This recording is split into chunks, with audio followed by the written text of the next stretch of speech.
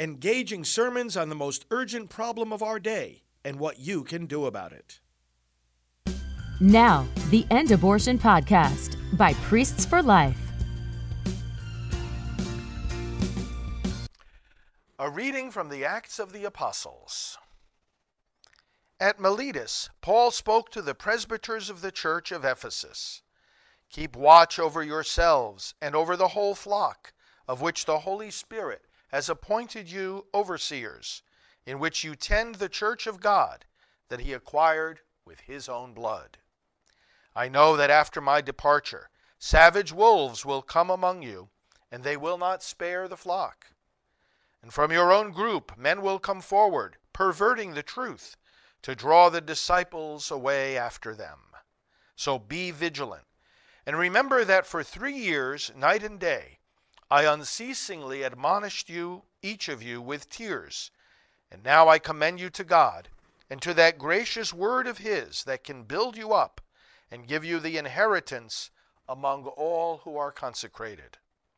I have never wanted anyone's silver or gold or clothing.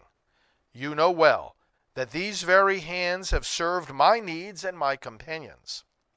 In every way, I have shown you that by hard work of that sort, we must help the weak. And keep in mind the words of the Lord Jesus, who himself said, "It is more blessed to give than to receive." When he had finished speaking, he knelt down and prayed with them all. They were all weeping loudly as they threw their arms around Paul and kissed him, for they were deeply distressed that he had said that they would never see his face again. Then they escorted him to the ship. The word of the Lord. Thanks be to God.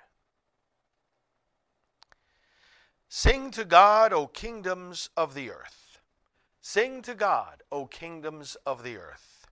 Show forth, O God, your power, the power, O God, with which you took our part. For your temple in Jerusalem, let the kings bring you gifts. Sing to God, O kingdoms of the earth. You kingdoms of the earth, sing to God. Chant praise to the Lord, who rides on the heights of the ancient heavens. Behold, his voice resounds, the voice of power. Confess the power of God.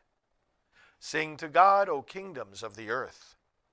Over Israel is his majesty. His power is in the skies.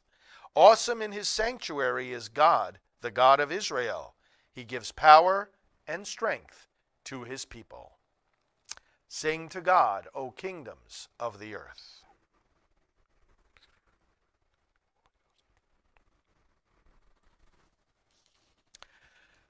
The Lord be with you.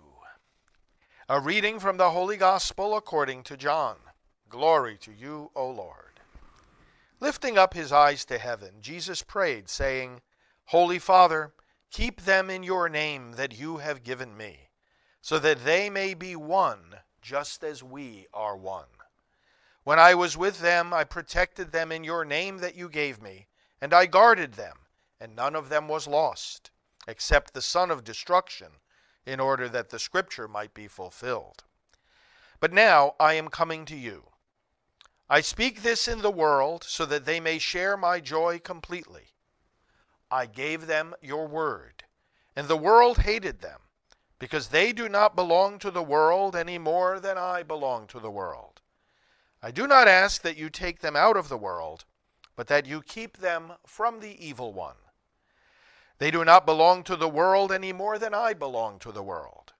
Consecrate them in the truth. Your word is truth.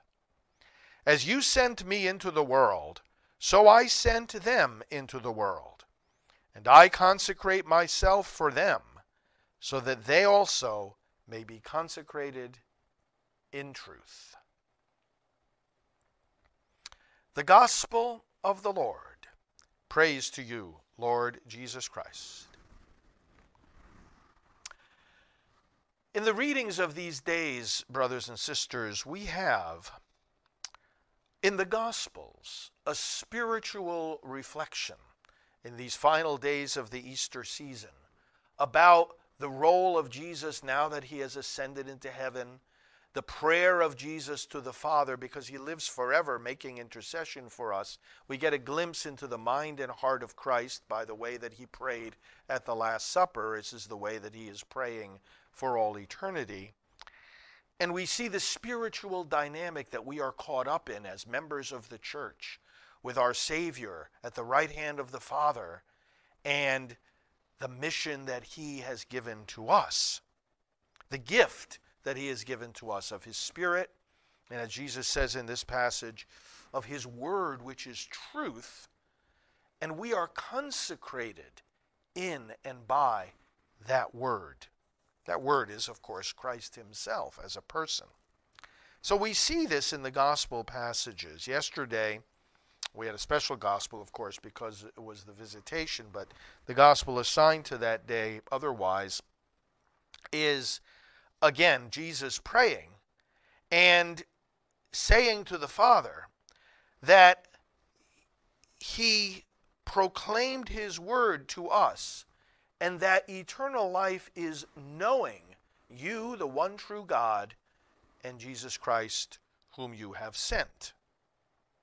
I revealed your name to them, he said. So in the Gospels we have this spiritual reflection. And in the first readings of this week, where we have the end of the Acts of the Apostles, which we've been reading from throughout the Easter season, we see the same spiritual dynamic playing out in the concrete, practical activities of St. Paul and his companions. Paul, if you read these readings carefully and compare them to the Gospels, is saying the same thing from his perspective as Jesus said. Look how he speaks to the church here before he says goodbye to those responsible in Ephesus for teaching the Word of God. He too talks about having borne witness faithfully to the Word. I unceasingly admonished you with tears, he said, as he preached the Word of God. And then he said, I've given you the truth. There are some who are going to come along and try to distort the truth. Resist them. They're like savage wolves. Isn't this what Jesus was just saying? Father, I revealed to them the truth. And now I don't ask you to take them out of the world, but protect them from the evil one. Because one of the things the evil one will try to do is make us doubt, or even worse, tempt us to try to twist the message of truth that we have received. Yesterday, again, the reading assigned to the day, Paul is saying, I did not hold back. I did not shrink from telling you what was for your benefit. The whole Word of God, the whole message. Brothers and sisters, you and I have a right to hear the whole message of the gospel. And I, as a preacher, do not have the right to withhold it from you. I have the duty, as Paul expresses here, to proclaim the fullness of the Word of God, all the Scriptures, all the teachings of the church, not just the ones that might happen to be convenient, popular, or politically correct. Paul is saying this because Jesus himself said it. Father, I have revealed to them everything that you commanded me. He's the fullness of the revelation of God. He doesn't hold back on the unpopular teachings. He gives us the saving teachings. And Paul here is speaking in today's reading to the presbyters, the priests, in other words, of Ephesus. And he's saying, you're responsible. Take my example. Don't hold back any of the Word of God. And don't apologize for it. And preach it fervently. He talks about having tears. Jesus preached it to the point of giving his life on the cross. And today we celebrate one of the early martyrs of the church, St. Justin. One of the things he's known for, he's a philosopher, an apologist. He explained the faith. And he is a patron saint, by the way, of philosophers and apologists, those who explain the faith. And he died for the faith. That's why we're wearing red. He shed his blood for the faith. as an early martyr of the church. This is the intensity with which we are to be faithful to the word, proclaim and explain the word to others, because it has consecrated us. It's not just a thing that we read or understand. It's a relationship of consecration. We are completely devoted to the word of truth.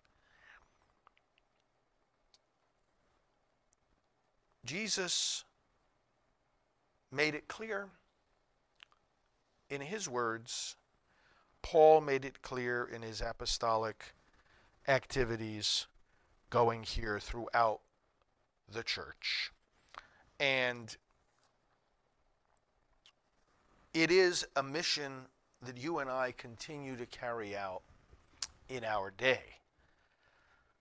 Look for those who talk this way, that there is a truth that we are bound to preach, that we don't hold back from the unpopular teachings, that we don't seek to change, adjust, adapt those teachings.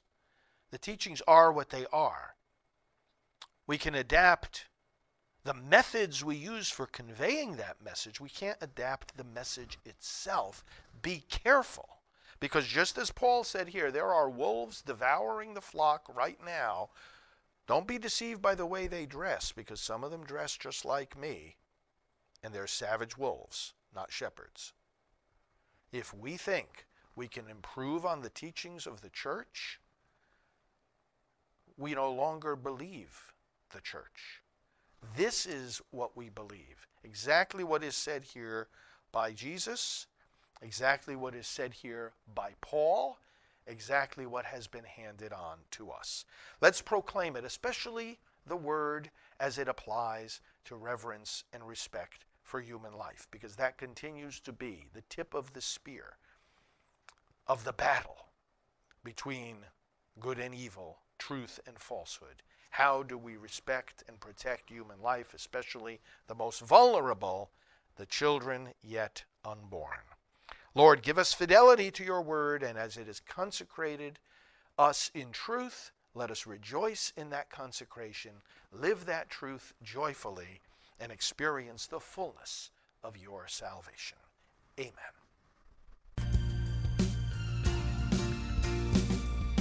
This has been the End Abortion Podcast. To learn more, to help end abortion, and to connect with us on social media, visit endabortion.net.